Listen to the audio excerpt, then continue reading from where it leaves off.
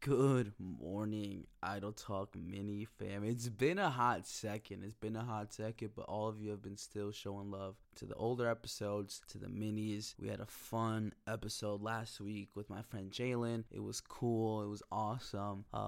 It was definitely a vibe for sure. I give you that much. It was one of those things where it was fun to be in a chair with someone else again. But we're back with the solo dolo podcast episodes. But I'm doing this assessment for work, and I kind of wanted to just see this, just bring this idea up to fruition. And it's like when someone challenges my idea or opinions, it often feels very personal, and I can relate to that. I put strongly agree to that question.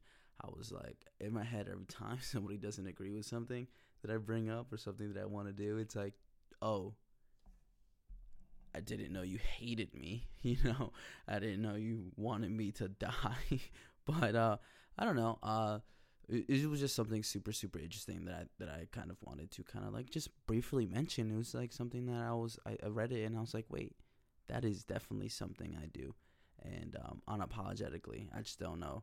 I just don't know why I take it that way. I certainly don't want to take it that way. But at the end of the day, it's just something that I experience.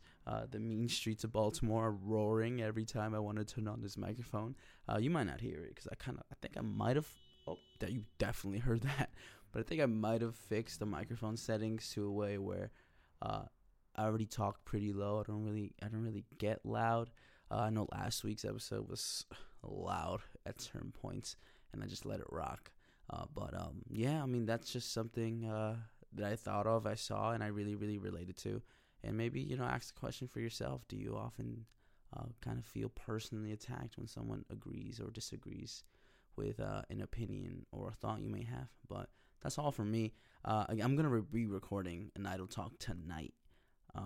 So I'm going to have to get up and do that. I'm probably do it after work, but yeah, I'm gonna get back on this mini grind, on the regular Idle Talk grind, and I'll see you tomorrow for an Idle Talk. Peace.